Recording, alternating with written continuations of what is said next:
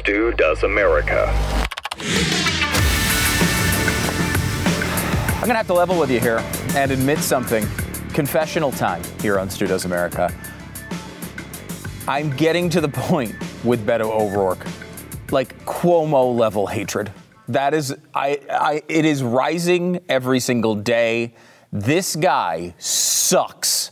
I hate him in every way. He is human scum. Just letting you know right off the bat. If you listen to the radio show today, I almost just dropped an F-bomb in the middle of the show talking about Beto. It's where I am with this guy. He drives me absolutely insane. He is like the epitome of the worst thing our society can produce. That is Beto O'Rourke. And of course he's the nominee for governor in the state. Of course he is. Of course he is. I can't wait to watch him lose. But it's going to be a fun few months until that actually happens. And of course, until then, he will do what he has done until every single second since he came into the limelight a few years ago, which is try to get attention for himself at any cost. At any point, no matter what the cost is, no matter who he is hurting, no matter how much he is lying, he will focus on getting control of your attention and have your eyeballs pointed at him, because that's what he loves. He loves power. He loves money. He loves attention. Oh, my God, he craves it. We showed you the clip yesterday of him interrupting the press conference and, just trying to build his campaign on the backs of 19 dead children. That's 100% what he was doing. At some point, they had a meeting beforehand, and they were like, hey, how can we get higher in the polls and get some donations on the backs of these children? I know. We'll go down there, and we'll make a spectacle of a press conference while families are grieving. Won't that be fun? We'll get into that in a second. Of course, he did this as well. Governor Abbott, if you have any decency, you will immediately withdraw from this weekend's NRA convention and urge them to hold it anywhere but Texas. What the hell would that accomplish exactly? Moving an event from Houston, an event, by the way, that does not encourage violence against children, as we all know, this idiotic NRA obsession that the left has. And mainly, and we'll get into why they have it, but it's just mainly laziness. It's just laziness more than anything else. Now, before we do that, however, I do need to highlight this report from CBS. We talked about the Beto situation where he interrupted the press conference and tried to get attention for himself. And we talked about how this would have needed to be planned in advance and all of this stuff. It's not like he was sitting there the entire time. Obviously, people would have noticed him sitting there. He's running for governor of the state. Well, he was eventually escorted out of the room, and then all the reporters, of course, dutifully gathered around him to hear all of his important points. And one of the important points he made was it just happened. I mean, I just got so upset at that press conference that I just absolutely had to speak out. And that's not a lie, certainly, not me covering for trying to get attention after a tragedy. That's the truth. Well, here's the report from CBS, who watched the whole thing happen. Listen to this. I did see what happened just before the press conference started. I was in the third row on the aisle, rather, and there were two people across the aisle from me. And a moment before the press conference started, they got up from their seats when Beto walked in. So they were seat holders for him. Oh. And then he sat down. So his presence wasn't really noticed in the 15 or 20 minutes that people were gathering inside because he was not in the room. So this seems something very clearly staged by Beto O'Rourke and his campaign wanting to confront the governor at this moment. Right, Robert Francis, right? Obviously, clearly staged. He put seat holders there. And I want you to think about exactly how that went down. That two people went in there and grabbed seats so they could hold them, so that Beto could exploit the deaths of 19 children and 2 teachers for his own benefit and fundraising. And then, I don't know, maybe they were on the phone and they got a little text, Beto's walking down the aisle, it's time for you to get up. And then they got up in a coordinated fashion, and then this douche did his douchery. This man sucks. That's not what this monologue is about, though. And now I'm already 5 minutes into it.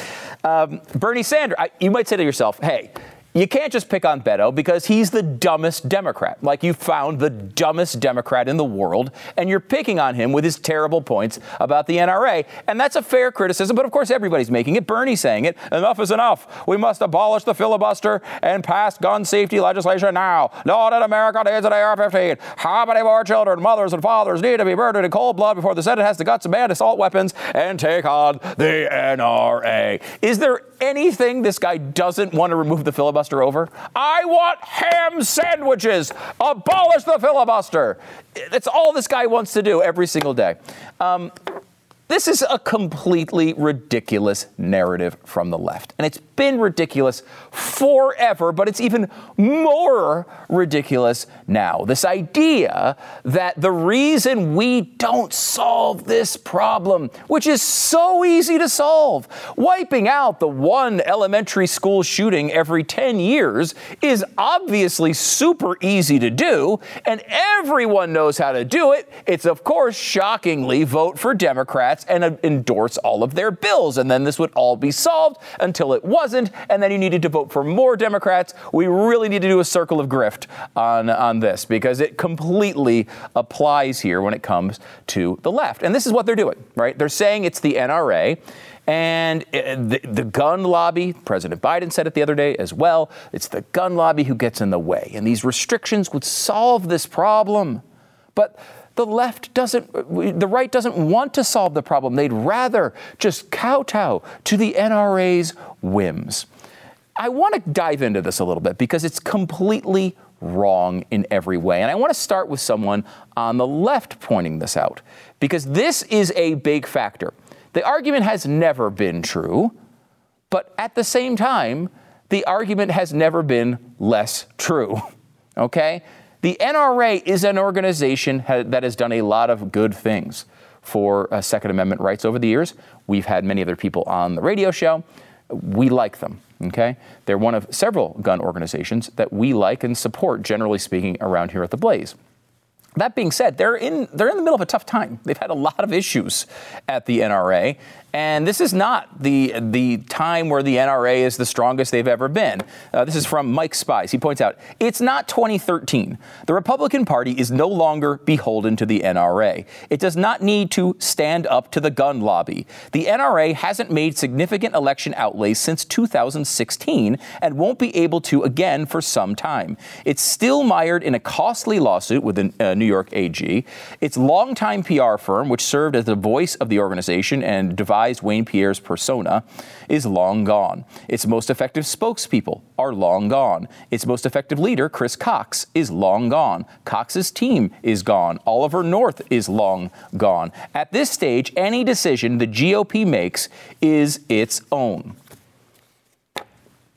Now, that kind of highlights the difference between past years and where we are now. It doesn't really address the fact that the entire argument is silly on its face. So let's look into that just a little bit. The NRA has their own funding, and they have outside groups that they work with to put money into elections. And they do spend more than any other gun group does when it comes to elections. Let me take, again, a left-wing source here to highlight exactly how much they spent. This is in 2020. The NRA spent $28.5 million on all elections inside and outside the organization, the super PACs, the outside spending groups, and direct funding, $28.5 million. Now, Everytown USA and other anti-gun groups spent $21.6 million.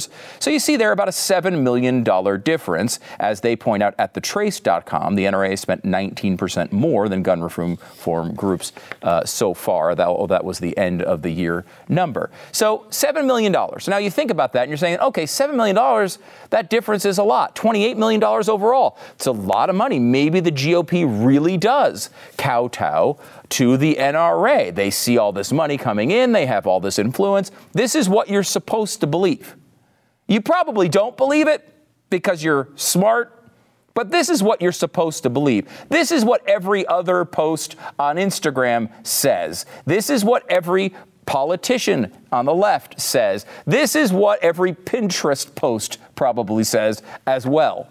However, we should probably note that that is an absolute pittance when it comes to our election process. $28.5 million and a $7 million advantage on gun spending is basically nothing.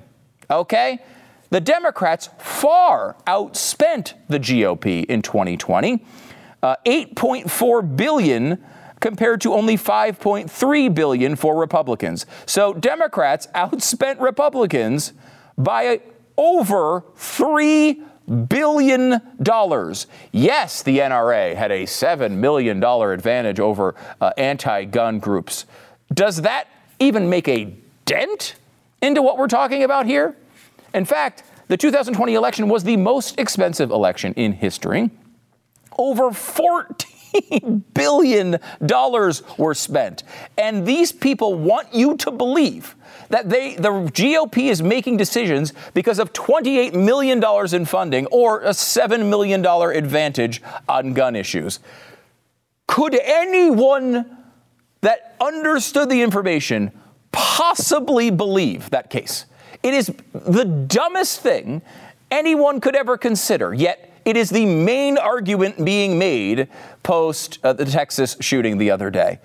And it's the same argument being made every single time someone uses a gun to do something bad. It is not what is going on and is not actually real. And, you know, the problem with all of this is they actually know in the media that this isn't real.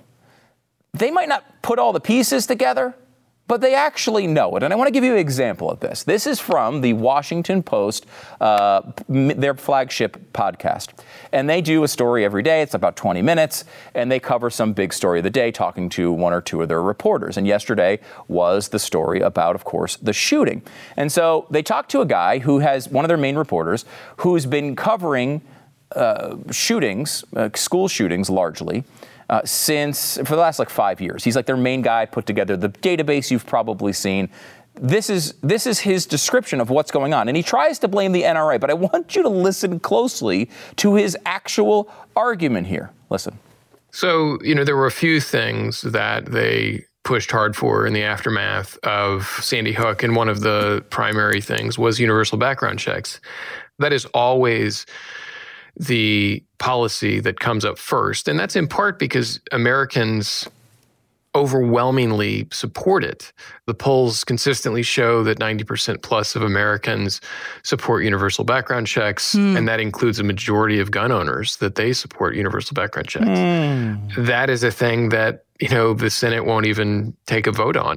What so much of this ultimately comes down to is the influence of the gun lobby. It is the influence of gun manufacturers who do have considerable sway over some number of senators, especially in conservative areas. Why? They don't want to be labeled as gun grabbers. They don't want to be labeled as anti-gun. Okay, that's interesting. Let's unpack that a little bit, shall we? Universal background checks is the first thing that is always brought up. Of course, that's a dumb thing to bring up in this case because the shooter had a background check. So universal background checks would not have made him more background checked than he already is. He went through the background check process and bought the guns anyway. So the background check thing would do absolutely nothing whatsoever to deal with this particular issue. But yes, some polls do show that about 90% of people support these universal background checks. Why do they show that? Well, people don't understand that almost every gun purchase already goes through a background check.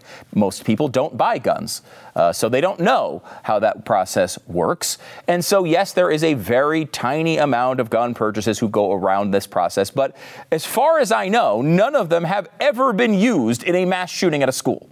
Literally never occurred. So the universal background check rule is silly. It does nothing to solve this problem and would do absolutely nothing in this particular incident. And then he goes into, and this is what's really important to understand, the influence of the gun lobby is the problem, they say. The influence of the gun lobby. Fascinating. Well, as he goes on, and I'm going to give you the quote, ultimately, it comes down to the influence of the gun lobby. It's the influence of gun manufacturers have considerable sway over senators. And they don't want to be labeled as gun grabbers. They don't want to be labeled as anti-gun. Now, You just told me that 90%, these are overwhelmingly popular proposals. 90% of people support them. Even gun owners support them. So why would they be worried about being labeled anti-gun or gun grabbers? Because it's not the anti-gun people who are even making these arguments. The people on the left and the media who make these arguments don't even mean them. It's not the people in the gun lobby who are making this influence. It's the people behind them. It's the people they represent, millions and millions and millions of voters who are represented by the NRA. The reason why these senators go along with opposing these gun control rules outside of constitutional concerns and very often their own personal views is because they know their voters don't want them to do it. It's not because the NRA says that, because they throw a few dollars here and there. It's because millions and millions and millions of people are standing behind those organizations. Millions of them are members of those organizations, and millions more support the same ideas. That's where the influence is. That's where the influence is. Look, the truth is that the media swallows the leftist trope about the gun lobby hook, line, and sinker. And they repeat it without an ounce of critical thought because they know it provides an easy, great narrative. It's a lazy way to tell this story. Oh, there's a shadowy cabal of money men in the back room, back there smoking their cigars, manipulating our politics because they want more money and more power. They are stopping all of these easy, common sense solutions that we all know would work, because they prioritize themselves over the possibility of dead children at an elementary school. This is a disgusting, revolting lie.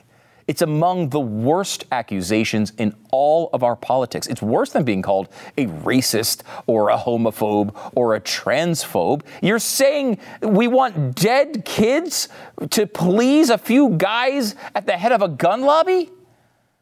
The truth is that the gun lobby is not powerful because it has money or even relationships with powerful people. It's powerful because it represents millions and millions of voters. Despite all the terrible press the NRA receives all the time, half of the country still likes them. Here's the poll. 18% find them very favorable. Another 30% find them mostly favorable. Overall, it's 48-49, split pretty much right down the middle on positive or negative feelings about the NRA. It's not the gun lobby. It's half the country standing behind them. Despite what the media is telling you, that we all know these solutions to these problems. We all know that those solutions are, of course, gun control. Well, look at the polling on that. If new gun control laws were passed, do you think it would reduce the number of mass shootings in the U.S.? A great deal, a moderate amount, a little, or not at all? The number one answer to that question is not at all. 42% say that. Another 16% say only a little. If you look at the positive and negative and summarize them, it's 58% say little to no effect, and only 41% say it would actually do much of anything. And if you know anything about this issue, which if you're on the left, you probably don't, but if you happen to do at least a little bit of your research, you probably know that these evil assault weapons account for a minuscule percentage of gun-related murders in this country. They don't want to get rid of AR-15s. They want to get rid of everything. Why do you think they're always talking about other countries that have essentially no privately owned firearms? Why do they idolize them so much? One difference between us and them is that we have a Second Amendment. To emulate these other countries, we'd have to get rid of the Second Amendment. And the reason the left doesn't say that is because they know how you feel about it. Let me give you a poll that is not about eliminating the Second Amendment completely. You could still have maybe a shotgun in this scenario, but just getting rid of handguns. Do you think there should be a law that would ban the possession of handguns except by the police and other authorized persons? Yes, there should be that law. 19%. No, there should not be that law. 80%. That's not the gun lobby speaking, guys. 80% of people do not want private ownership of just handguns to go away. 80%. The left and the media hate to admit it. But what is stopping them from implementing their Second Amendment violations dressed up as common sense reforms is not the gun lobby. It's the American people. This is a fascinating day because here I am, Stu Does America, Stu Burguiere, America's leading purveyor of Nancy Pelosi Sucks pens. Yes, I mean, we've sold more Nancy Pelosi Sucks pens than I think they sold PlayStation 5s. I mean, this is an incredibly hot item. The only thing that stopped these things from selling has been basically supply chain issues. It's been hard to keep them in stock. They're in stock now if you want to get yours at nancypelosisuckspen.com. But here's a day where Nancy Pelosi's husband was busted for DUI, and that should be what we're talking about today. I should be talking to you all day about Nancy Pelosi's husband and his driving habits. But no, instead, we're here talking about guns once again. And one of the reasons why I wanted to do the show on Friday is because I'm really tired of seeing the same arguments brought up over and over again. You know, it's one thing to bring up an argument that you believe is right, that you believe is powerful, that you believe, I don't know, can change the tone of the debate. But when you have no familiarity with the debate, it's easy to get stuck in these same old arguments over and over and over again. And, you know, it's really left up to us, I guess, to make sure that these things are taken and dispatched as soon as they pop up. But it gets boring. It gets boring to look up the same research over and over again. So that's what we're going to do this Friday. Bring you everything that you need to know about the gun debate, all of these claims that have been floating around over the past week.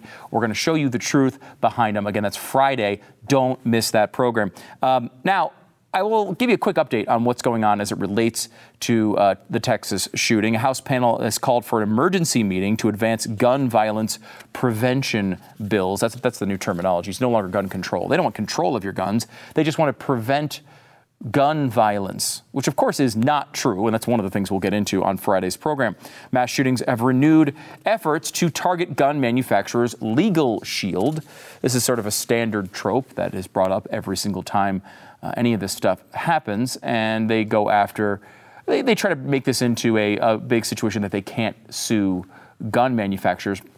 And it's just a weird argument. It always has been. I mean, we've seen people drive over people in parades before, and we don't sue the car company for it. I mean, it's obviously not what the Nissan intended. But with guns, it's totally different for some reason. Biden had a rough weekend, I will say. And when you say that about Joe Biden, it's really notable because all of his weekends have been rough. Like, it's been a really, really bad presidency. And I don't say that as a person who just disagrees with his policies, which, of course, I am that person. But objectively, this has been a disaster. You got to admit it. I mean, if you're on the left, and I will say I have friends on the left. I have friends on the left. I have friends in the middle who don't like Trump, or maybe just liked Biden, thought he'd be a uniting figure in the middle.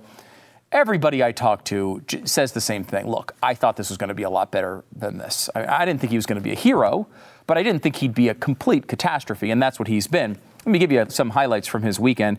First of all, he pointed out that he wants a assault weapons ban being a rational option for gun control. Now, look, if you know the politics of this situation, this is the last thing he should be doing, right? You might say, oh, well, I really want an assault weapons ban, and that's good for you. Good luck with that. When Democrats have 60 seats again, you might very well get that.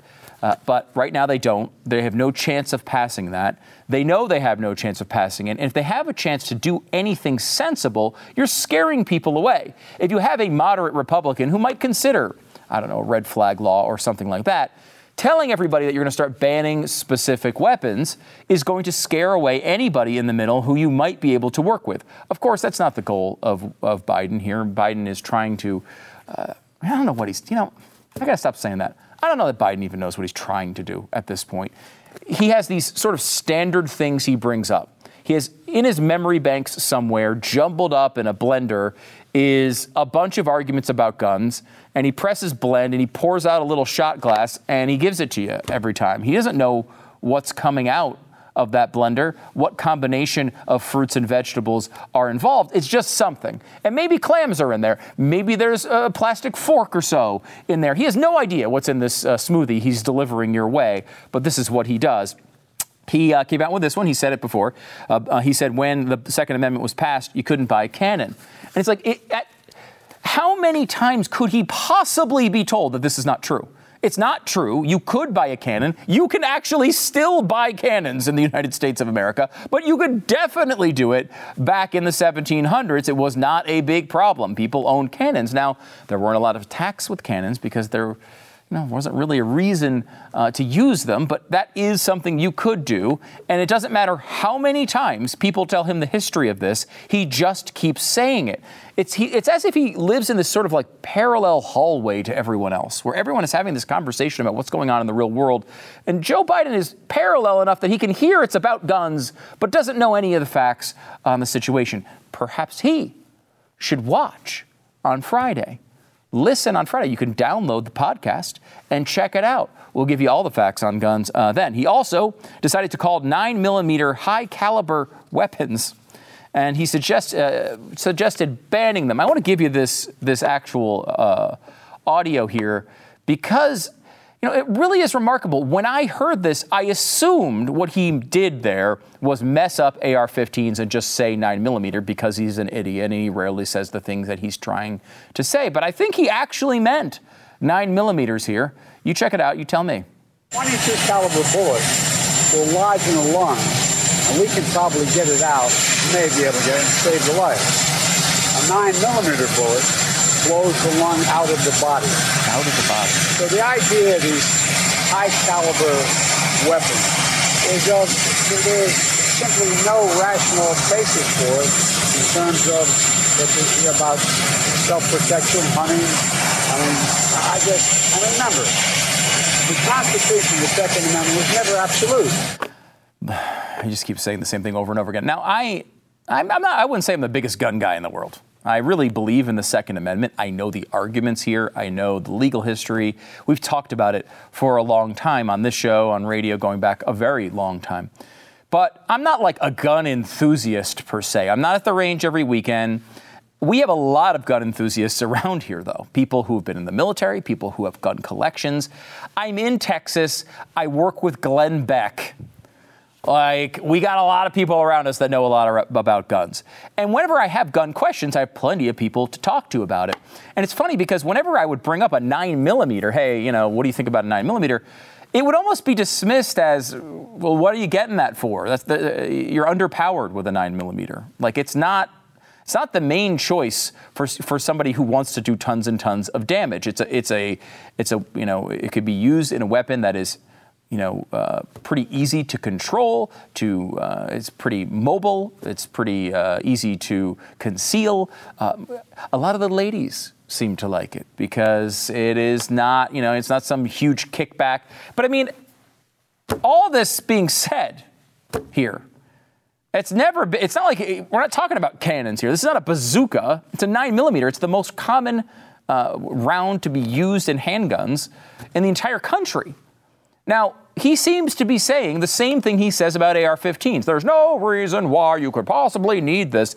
Now you're saying this with the most common weapons in America? And of course, this is exactly what he's saying.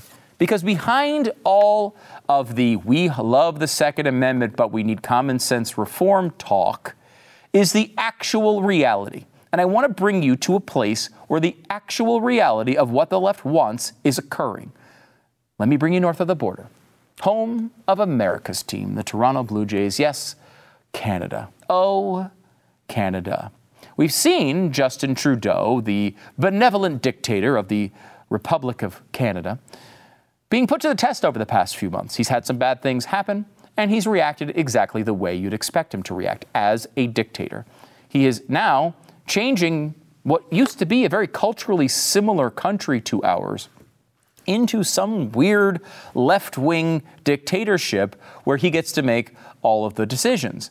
and it's really disturbing. He has decided to introduce legislation that everybody seems to expect will pass, that will freeze handgun ownership, buy back assault weapons, and so many other things. Let me give you a few of the details. Some of these you might say, oh, okay, I mean, it's Canada. It's not America. They don't have a Second Amendment in Canada. Maybe you can understand it. And it keeps escalating from there. First of all, they will take away the firearms licenses of those involved in acts of domestic violence or criminal harassment, such as stalking. Now, we even have rules like that here. Of course, I don't see the word convicted in his statement. Involved in, does that mean the people who are victims of the crimes too? I don't think that's a good idea. Involved in is quite a wide scope. If you go down and drill down to being convicted of such crimes, most of those would be crimes that would prevent you from owning a firearm or buying a new firearm here in the United States as well.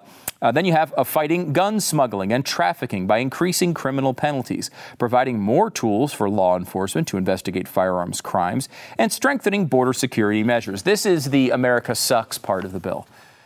You've seen this argument coming from places like Washington, D.C. and Chicago, where they say, sure, we are the ones with all the gun crime and all the gun laws, but it's not our fault because people, these gangbangers, these criminals, these people who are just, they're out there committing crimes all over Chicago, and then they're driving to rural Illinois in a gun show, or maybe they're going over to Indiana and buying their weapons there and then coming back to Chicago, as if this has ever occurred, right? This is not how guns wind up getting in the hands of criminals in Chicago. They're more likely to come across the border than for them to go to a nice little wholesome gun shop in Indianapolis and purchase a weapon. That's just not something that occurs all that often, but this is how they blame everybody else. Our gun laws aren't failing. It's just that other people's gun laws are failing. Well, Trudeau's using that with America now. We're the big bad boys. We're committing all the crimes up there. We're the ones responsible for everything bad that happens in Canada. Addressing intimate partner violence, gender-based violence, and self-harm involving firearms by creating a new red flag law. You're going to be hearing a lot about this in the coming weeks. That would enable courts to require that individuals considered a danger to themselves or others surrender their firearms to law enforcement while protecting the safety of individuals applying to the red flag process, including by protecting their identity. Now, some conservatives like the red flag law. I think giving more power to the government at this point in this particular realm is a huge mistake, really in any way. You could see what they want to do with it. We just heard Joe Biden say he wanted to basically ban 9mm ammunition. I mean, we're at the point here where there are major, major problems with what the government is wanting to do and doing. So giving them more power is a really bad idea. These laws tend to get abused in really bad ways. Of course, you have people who red flag people that are not any danger whatsoever. We have already seen people where we have red flag laws, such as the Buffalo shooting from just a couple of weeks ago. They have a red flag law there in New York. Should have been tripped. Well, it's not. I mean, it's not really an effective tool. It does make people feel a little bit better, and that's, I would say, the main argument for it. If you really wanted to narrowly tailor it, you could see some argument for it, but I mean, I'm just not willing to give them any ounce of power at this point. In addition, the government will invest $6.6 million to help raise awareness of the new law, the red flag law, and provide supports to vulnerable and marginalized groups to navigate the provisions. Now, these are all sort of the typical stuff you'd expect, right? It's kind of the stuff that you'd expect from the government here, Democrats here proposing. It goes a lot further than that, though. They're going to implement a national freeze on handguns to prevent individuals from bringing newly acquired handguns into Canada from bullying and selling and transferring handguns within the country. So you can't bring new handguns into the country. You can't buy new handguns in the country. You can't sell handguns in the country. You can't manufacture handguns in the country. And you can't transfer handguns in the country. What does that mean? That is a handgun ban. It's just a handgun ban that unfolds over time. There were some of the abolitionists back in the day when slavery was around that this was their approach to getting rid of slavery. Ban the slave trade, ban the transfer of slaves, ban the buying of slaves, ban the selling of slaves. Now, of course, you people with slaves can hold on to those slaves because that's all they could get done at the time, or they were trying to propose a middle ground to get rid of slavery, essentially time it out. You see this happen often at companies that are looking to cut staff. They say, hey, well, what we're going to do is we're going to wait for people to retire, and then we're not going to replace those positions. So over time, you have fewer and fewer employees. This is the approach of Canada. They are creating a situation where you can't even pass your firearms to your children when you die. So therefore, those guns will just be illegal. They're also going to be doing much more than that. Let me give you Trudeau explaining this law and some of the crazy crap that's inside of it. We're introducing legislation to implement a national freeze on handgun ownership. What this means is that it will no longer be possible to buy, sell, transfer, or import handguns anywhere in Canada. In other words, we're capping the market for handguns. So brave. So brave. Let's clap a little bit. Where's your mask there, Justin? Why does everyone else have a mask and you don't? Good vigorous applause, guys. As a further part of this new legislation, we're also fighting gun smuggling and trafficking by increasing maximum criminal penalties and providing more tools for law enforcement to investigate firearm crimes. Can you imagine? And we'll require the permanent alteration of long gun magazines so they can never hold more than 5 rounds. 5 rounds. These are actions that doctors, experts, and chiefs of police have been calling for years. And we're acting on their advice. So brave for a government to take away firearms from the people. What a benevolent act.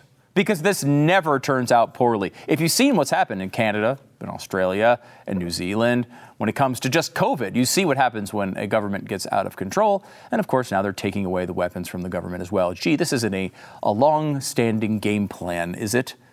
This has happened over and over and over again. And you know what? Outside, of course, of America's team, the Toronto Blue Jays, I don't care about Canada at all. You want to go up there and ruin that wonderful land that's way too cold to really visit anyway? Go ahead. Do it. You don't have a Second Amendment. You have no protections there. You have nothing that will protect your rights to defend yourself in the country. And that's the case almost everywhere on Earth. The only one that had anything close to a Second Amendment was Mexico, and even they've been fiddling with it and have pretty much dissolved it.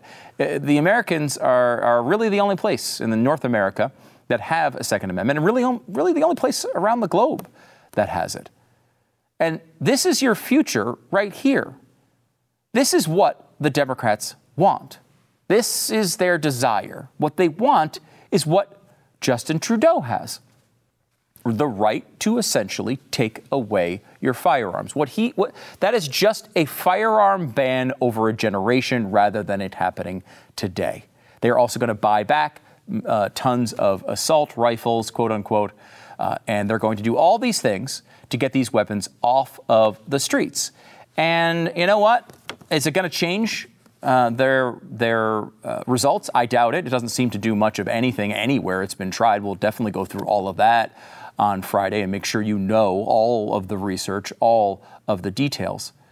But it's important to understand what people like Joe Biden want. Joe Biden was just in front of you, out by his stupid helicopter there, talking about the exact same policy that Justin Trudeau is implementing in Canada. He wants to get rid of the most common firearms in the country. There's no reason for you to own them. And this is what's coming.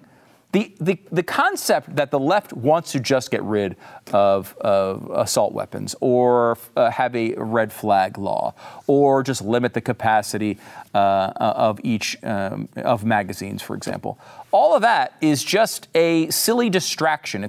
It's called progressivism. It's moving toward their actual end goal, which is to get rid of all guns. I'm happy to welcome back David Harsanyi to the program. He is the senior editor for The Federalist, as well as the author of Eurotrash, Why America Must Reject the Failed Ideas of a Dying Continent, and First Freedom, a ride through America's enduring history with the gun. David, thanks so much for coming on the program. Always a pleasure. Thanks for having me. Look, there's competing programming with us tonight here, as Joe Biden is going to make an incredible speech that I'm sure is going to be riveting. He's going to try to convince the American people that we need new, massive, stringent gun regulations. Do you have any idea what specifics we're expecting out of this thing tonight? Well, I'm expecting him to say what he says every time. He's going to tell us that cannons weren't legal during the Revolutionary era. He's going to tell us that we don't need, the deer don't wear Kevlar, so we don't need to shoot them. And then he's going to go into some non-specific stuff, or maybe he'll mention universal background checks, which is, of course, quite misleading. Banning assault weapons, which again is just an arbitrary term for sort of weapons that liberals don't like, and it won't move forward. I mean, I know there are a group of senators meeting right now, but if those are the issues that they're going to try to move forward on, I think that you're going to see a lot of pushback from voters. Let's go to a couple of these specifics here, because you mentioned you wrote an extensive history on the Second Amendment. You're the guy to talk to about this. Cannons, we are told, could not be purchased at the time when they made this amendment. Joe Biden literally says it every time he talks about guns. It's like one of the most consistent claims he makes over and over and over again. He says this. Is there any truth to this? No. I mean, sometimes they didn't buy cannons. Sometimes they bought entire warships filled with cannons, like privateers, right? George Washington, I think, owned them. And you could still buy a cannon. I can go out and buy a cannon today if I want to. And certainly in those days, you could buy a cannon. It would have never have passed into the thoughts of any of the founders that a person couldn't have a cannon. In fact, they wanted you to have weapons that could protect you from the state. They wanted your weapons to match those of the state. Now, we can't have nuclear weapons, but we can still defend ourselves with weapons that work, that are modern, that are in common use, as Heller talked about. And certainly cannons were, in fact, quite legal. And to think that there could have been like a federal law to ban cannons is just, it's ridiculous, like many other things he says. Right, because this would have been really foreign to our founders, who would have never even considered an idea for a federal firearms restriction of any type. I mean, we have nothing on the books in our history that shows a restriction in this era from the federal government, do we? No, I mean, I did 2 years of research, and I couldn't find a single founder or any kind of state legislator or anything or anyone who said anything about limiting gun ownership in any way. In fact, many constitutions, a number of them had even more clear Second Amendments, you know what I mean? Like the individual right to bear arms. It wasn't bogged down in any kind of language. So the idea that this is a collective right, or that the founders didn't want us to have weapons, or that or people are misreading the Second Amendment who believe it's an individual right, it's all there's just no history to back it up. One of the arguments the left makes all the time on this is when they were talking about the Second Amendment back in the day, they were talking about muskets, and their translation of that is essentially muskets couldn't do nearly as much damage as the weapons of today. And of course, that's accurate. But what's important about muskets and the way they thought about them was they were equivalent to the main weapon of war that the military used at the time. They wanted essentially a balance between the people and the military. Am I thinking about that right? Yeah, I mean, muskets were the weapon of the soldier, and it was a weapon for hunting and so on. But they're obviously, and I'm sure you've heard this, if they didn't mention muskets on purpose because they weren't idiots. They knew that technology existed. In fact, in their era, there were guns that, air guns and things like that could shoot almost like proto-automatic weapons. They weren't stupid. And, again, the argument for that, of course, is that if that's the kind of basis and, a basis for understanding we have of an amendment, that we couldn't use the internet for free speech, or even, television or anything like that. I mean, rights the right to a weapon wasn't about the weapon as much as it was the right to defend your family, your land, from others, from the state. It wasn't about the weapon itself. The weapon is that what they knew was the way to defend it, but it wasn't about a specific kind of musket. I mean, they were building Kentucky rifles, which were much more accurate and dangerous than a regular musket, but they didn't mention it in the Constitution, obviously. So I don't think that argument holds water. One of the things they keep coming back, and the media does this all the time, they keep coming back to these proposals that the left will make on guns. And they're, of course, always presented as common sense measures. Everybody else in the world has them. 90+% of the American people support them. Should we take anything? I mean, constitutional rights, whether they're popular or not, still exist. But should we take anything from these gaudy poll numbers that they're always trotting out?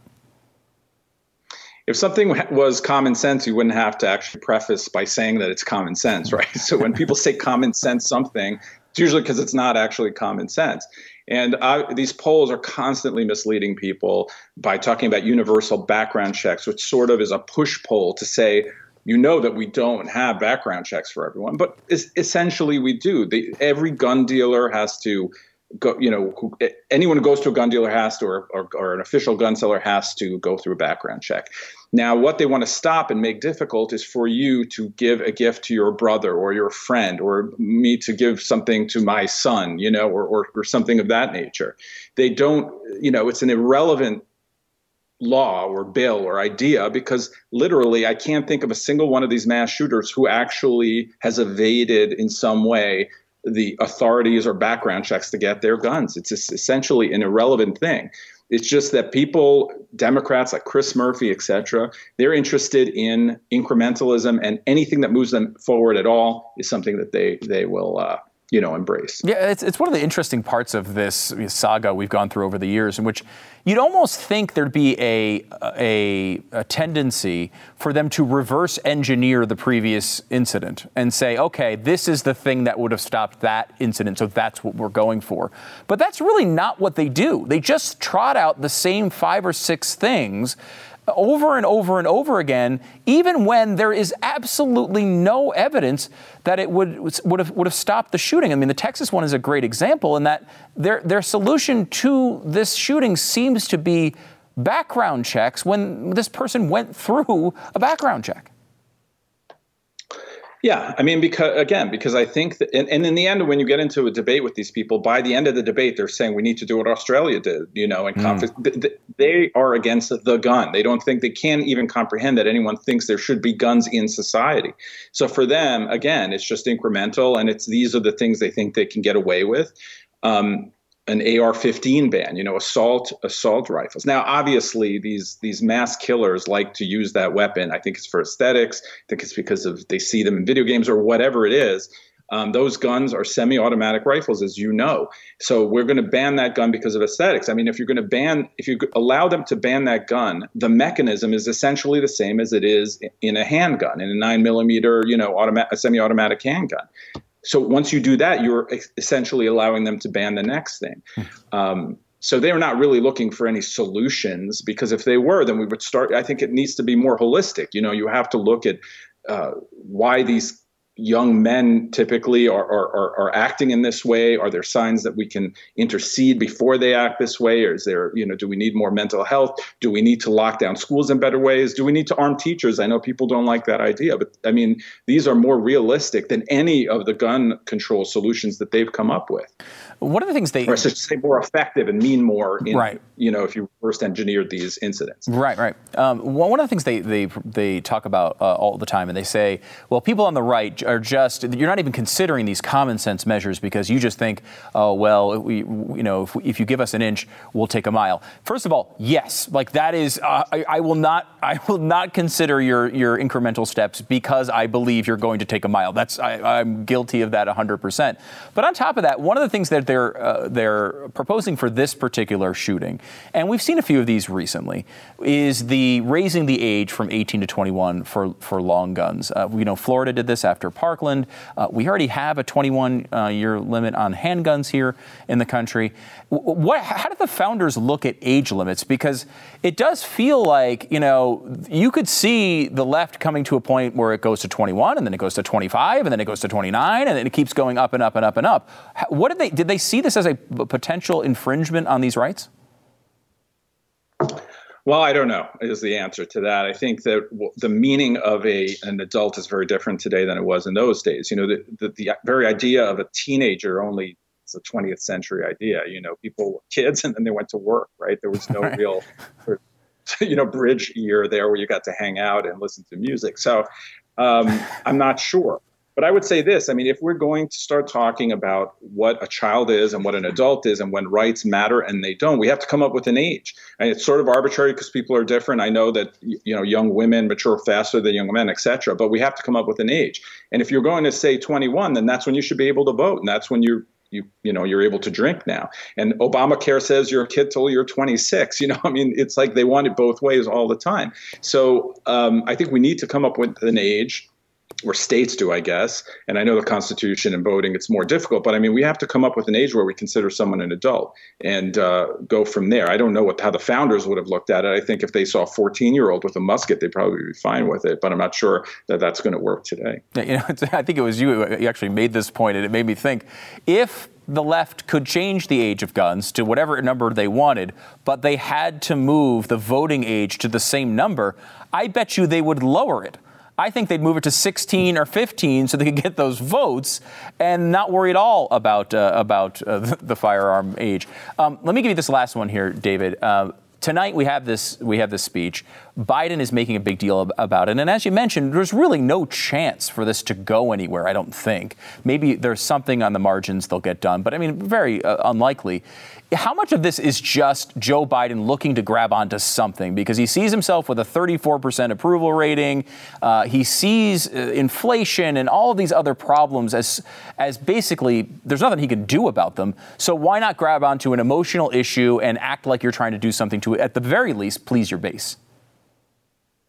Oh, for sure. I don't want to, I think they cynically, and Democrats in general, use these shootings to dunk on Republicans rather than look for solutions. Most of the things that Joe Biden's probably going to talk about are not realistic, and he knows that, and he doesn't really care very much. Actually, with Joe Biden, I'm not sure what he knows, right? But I'm just saying in general, Democrats use it to dunk on Republicans. And they keep talking about the gun lobby, for instance, which is this cowardly way of not talking about voters. The gun lobby doesn't really even exist anymore. The NRA is not that powerful. It is voters. It's gun owners who have in recent years bought more. There are more new gun owners perhaps in the last 5 years than have ever bought new guns in any sort of era, maybe even in 50-year slots, right? So you have a huge gun ownership community out there. 40-something% of people have guns in their households. And those are the people you have to deal with. And they won't even do that. Joe Biden today will mention the gun lobby, not gun owners. And I think that just shows that they're not serious about it. David Arsani, great coverage on all of this over the past week. Senior editor for The Federalist, author of Eurotrash, Why America Must Reject the Failed Ideas of a Dying Continent, and First Freedom, a ride through America's enduring history with guns. David, great to see you. Thanks for coming back on the program. Thank you. Anytime. Yes, today we dive in deep to the ruling given by the Supreme Court, written by the OG, Clarence Thomas. Yes, it felt good. When I was going through and watching this, because this always happens on the radio show, hour 2, it's when all the Supreme Court decisions come down and I got to read them kind of in real time. And the first impression you get from any decision is, okay, here's the name of the decision. It's the big gun one. Who wrote it? Clarence Thomas. I didn't have that moment like when John Roberts writes a ruling and I need to figure out, is it halfway decent or absolutely terrible? I don't know. When Clarence Thomas writes it, I'm pretty confident. And we're going to go into that today to give you as much detail as is humanly possible. We're going to go into the ruling today. Let me give you the big news right off the top. Something that you probably knew. And everybody at the Supreme Court also knows, and everybody else that's ever looked at the Constitution also knows, but decides to lie about whenever asked if they're on the left. Here is what Clarence Thomas wrote. The constitutional right to bear arms in public for self-defense is not a second-class right subject to an entirely different body of rules than the other Bill of Rights guarantees. That is not how the First Amendment works when it comes to unpopular speech or the free exercise of religion. It is not how the Sixth Amendment works when it comes to a defendant's right to confront the witnesses against him. And it is not how the Second Amendment works when it comes to public carry for self-defense. New York's proper cause requirement violates the 14th Amendment in that it prevents law-abiding citizens with ordinary self-defense needs from exercising their right to keep and bear arms. We therefore reverse the judgment of the Court of Appeals and remand the case for further proceedings consistent with this opinion. It is so ordered. That's how I'm going to talk to my kids now. You're going to bed. It is so ordered. Clean up your rooms. It is so ordered. That feels powerful when you do it that way. This is kind of basic stuff, right? You know, the Second Amendment, there's no asterisk next to it. It doesn't say like, hey, look at all the other amendments. This one you can kind of treat differently. It's just as important as the other amendments. And yes, the left of this country is going to have to recognize that. If you don't like the Second Amendment, you can make a new amendment. And what would be the 28th? Am I right on that? 28th? You can make the 28th Amendment, and it could say, you know what? We don't like the Second Amendment anymore. You can do that if you want, but be honest about it. If you want New Zealand's laws or you want Australia's laws, that's the first step in doing it. And good luck presenting that argument to the public. This is, of course, why they don't present that argument to the public. The law in New York fundamentally was a law saying, hey, you guys come to me. I'll be the government in this scenario. You guys come to me and you tell me, justify your need for your gun. Why should we allow you to carry it around? Is that how a right works? Isn't a right the exact opposite of that? Isn't a right something that you get whether you can justify it or not? You get the right to speak whether you're smart or not. Ask Joe Biden. You get the right to say things whether you're right, whether you're wrong, whether you're smart, whether you're funny, whether you're stupid, whether you're sad. No matter what you are, your right comes out and says, hey, you're mine. We're together. We're a team. You get me. We're together. We're like a couple. You know? You had me at hello. That's what a right is. You don't have to justify its use. You don't have to justify its exercise. Whenever anyone asks me, well, what do you need an AR-15 for? I say, shut up. I don't have to tell you anything about that. You know why? Because it's a right. It is a right, and I don't have to justify a right. If it wasn't a right, I might have to give you a reason why I need it. But guess what? I don't. That's the way these things work. And a right is very clear, I think, when it comes to to how something like that works. You don't have to go to the government and ask about it. And Clarence Thomas kind of talks about that. Nothing in the Second Amendment's text draws a home public distinction with respect to the right to keep and bear arms. And the definition of bear naturally encompasses public carry. Moreover, the Second Amendment guarantees an individual right to possess and carry weapons in case of confrontation, and confrontation can surely take place outside the home. That's right. Not all crimes are home invasions. When you're out, sometimes you might have something bad happen to you, and gosh darn it, wouldn't it be nice if you could do something about that? Because the state of New York issues public carry licenses only when an applicant demonstrates a special need for self-defense, we conclude that the state's licensing regime violates the Constitution. That's one really interesting part of this, in that it's not even saying you have to have a reason to get a license in New York. That's not even what they're saying, or what they were saying before today. What they're saying before today was you have to demonstrate a need above and beyond the average person. You have to say, I have an extraordinary need for self-defense, and therefore I need to carry my weapon around. And we've talked about this before, but even Glenn Beck, a guy who had 15 death threats against him at one time, credible death threats against him, even he didn't rise to that level of extraordinary need of self-defense. If he didn't, who would? Nobody. And this is just their way of stopping people from exercising their Second Amendment rights. We therefore turn to whether the plain text of the Second Amendment protects the two people involved in the case and their proposed course of conduct, carrying handguns publicly for self-defense. We have little difficulty concluding that it does. Respondents do not dispute this. Nor could they. Nothing in the Second Amendment's text draws a home public distinction with respect to the right to keep and bear arms. And of course that's true, right? Remember, we always say the right to bear arms. We say that often. But it's to keep and bear arms. They specifically signal those two things out, and it seems pretty clear what they mean there. Keep is you're able to have them. You're able to have them in your home. You're able to keep them on your property. Bearing them, you're not going to bear them at home unless something's going on. You're not just carrying your weapon around. And they actually, Clarence Thomas actually kind of says that. He says the definition of bear naturally encompasses public carry. Most gun owners do not wear a holstered pistol at their hip in their bedroom or while sitting at the dinner table, although individuals often keep firearms in their home at the ready for self-defense. Most do not bear them in the home beyond moments of actual confrontation. To confine the right to bear arms to the home would nullify half of the Second Amendment's operative protections. Pretty clear. The right to bear arms is a right. It is a right that is equal to your other rights. Just because you want it to not be a right is not operative here. It's not material here. It is not the type of thing that matters when analyzing the law and the Constitution. And so often the left gets caught up in this. But we really want that thing. Why can't we have that thing? I really want it. I want it now. Was it Veruca Salt? The Veruca Salt party. It was Veruca Salt, wasn't it? I don't know. I can't remember. I remember the movie. She was dressed in purple, I think. And she said, I want it now. No, maybe that was Violet. Violet was dressed in violet.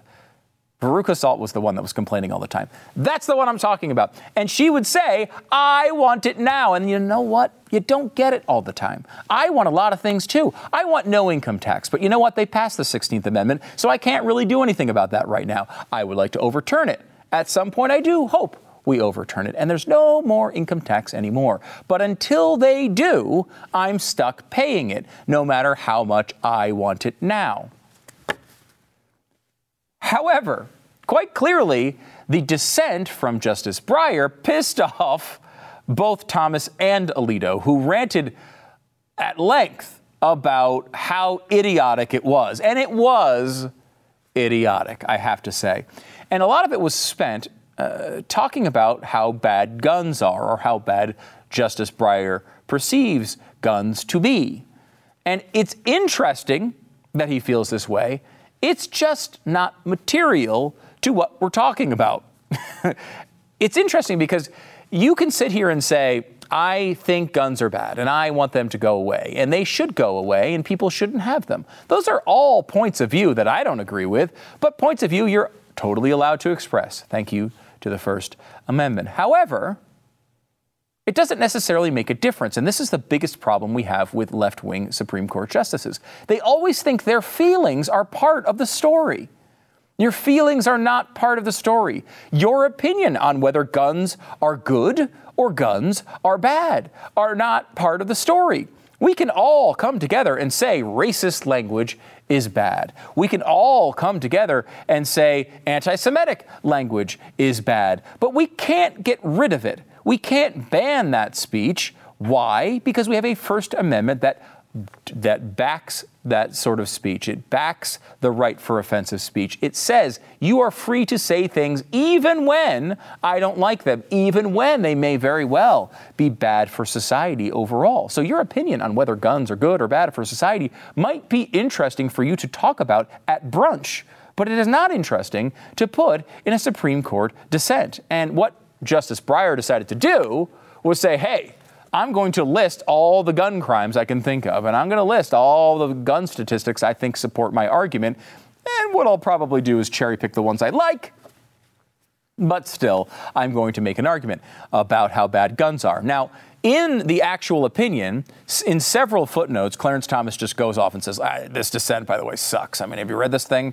I might give you some of that stuff on Twitter later on. If you want a full rundown of all of the interesting parts of this, go to @StuDoesAmerica or wherever you follow me on social media. I'll try to post all of them a little bit later on tonight as we go through them. We're going to go through as many as we can today, but I want to give you maybe the most satisfying part of this, because Clarence Thomas's opinion is really, really good, and he lays it out in a very professional way. And I feel like Samuel Alito was like, this is really good, Clarence, but let me just rail against Breyer a little bit. And if you had to read one little part that was just the most satisfying part of the entire opinion release today, it may very well be the Alito concurrence. So Alito agrees with Clarence Thomas, is on board, but wanted to add a couple notes to his hearing. Let me give you to his opinion. Let me give you a little bit of this. In light of what we have actually held, it's hard to see what legitimate purpose can possibly be served by most of the dissent's lengthy introductory section. Of course, that's by Breyer. Why, for example, does the dissent think it is relevant to recount the mass shootings that have occurred in recent years? Does the dissent think that laws like New York's prevent or deter such atrocities? Will a person bent on carrying out a mass shooting be stopped if he knows that it's illegal to carry a handgun outside the home? And how does the dissent account for the fact that one of the mass shootings near the top of its list took place in Buffalo? And this is an insider tip for those out there following, keeping score at home. Buffalo is in New York. This law was in place there. Didn't stop that mass shooting. The New York law at issue in this case obviously did not stop that perpetrator. What is the relevance of statistics about the use of guns to commit suicide? Does the dissent think that a lot of people who possess guns in their homes will be stopped or deterred from shooting themselves if they cannot lawfully take them outside? I feel like some of the suicides out there might happen inside of homes. So that would not at all relate to this whatsoever. The dissent cites statistics about the use of guns in domestic disputes, but it does not explain why these statistics are relevant to the questions presented in this case. How many of the cases involving the use of a gun in a domestic dispute occur outside the home? And how many are prevented by laws like New York's? Alito goes on to bludgeon him more. The dissent cites statistics on children and adolescents killed by guns. But what does this have to do with the question of whether an adult who is licensed to possess a handgun may be prohibited from carrying it outside the home? The dissent cites the large number of guns in private hands, nearly 400 million. But it does not explain what this statistic has to do with the question of whether a person who already has the right to keep a gun in his home for self-defense is likely to be deterred from acquiring a gun by the knowledge that the gun cannot be carried outside the home. These all seem like very valid questions. And while the dissent seemingly thinks the ubiquity of guns and our country's high level of gun violence provide reasons for sustaining the New York law, the dissent appears not to understand that it is these very facts that cause law-abiding citizens to feel the need to carry a gun for self-defense in the first place. The problem, of course, here is none of this is relevant at all to what's actually going on in the court. And the court, when it's in left-wing hands, can't seem to understand that they have a job to do. And what they need to do is do their job. They don't need to opine about every little side issue or whether they think guns are good or bad. What does the Constitution say? What does the right of an American to own, to keep, to bear a gun, what does that entail? That is your job. Your job is not to opine on every little issue in the public discourse. And over again, that's what the left thinks its job is. It's how we got all these fake rulings and terrible rulings over the years. And this is the problem with what Breyer did here. He's not arguing about the case in front of him. He's arguing about whether guns should even exist at all, whether the Second Amendment really should give individuals a right to keep and bear arms. And that's an okay thing to argue. You can argue that if you want. I don't think it's correct, but you can argue it. However, it's already been decided by Heller. And over again, Breyer seems to say, look, I know we can't look at Heller again, But I still want to, look at Heller again. Here, let me give you a couple more here from Alito's concurring opinion. The real thrust of today's dissent is that guns are bad and that states and local jurisdictions should be free to restrict them essentially as they see fit. That argument was rejected in Heller. And while the dissent protests that it is not re-arguing Heller, that's the case from 2008-2009, it proceeds to do just that. Today, unfortunately, many Americans have good reason to fear that they will be victimized if they are unable to protect themselves. And today, no less than in 1791, the Second Amendment guarantees their right to do so. This is a good moment for the Constitution. This is a good day for your rights. It is a little disconcerting that we have a 6-3 ruling on something as basic as this, whether you have a right to defend yourself. But it is good that we did get this one done. It's important to codify these rights when you have the opportunity to do so. This is going to make some big changes, I think, in other areas of the law. It may very well affect not just New York and the other, I think, 6 or 7 states that have this type of bizarre reasoning behind their laws. But it also will affect other things, other laws that are out there, and may affect your state as well. This, you might not be a gun owner. You might not care about whether you can carry a firearm out in public. It may not be something you're ever interested in doing, but it is your right to do it. And today, that was codified by the Supreme Court and Clarence Thomas.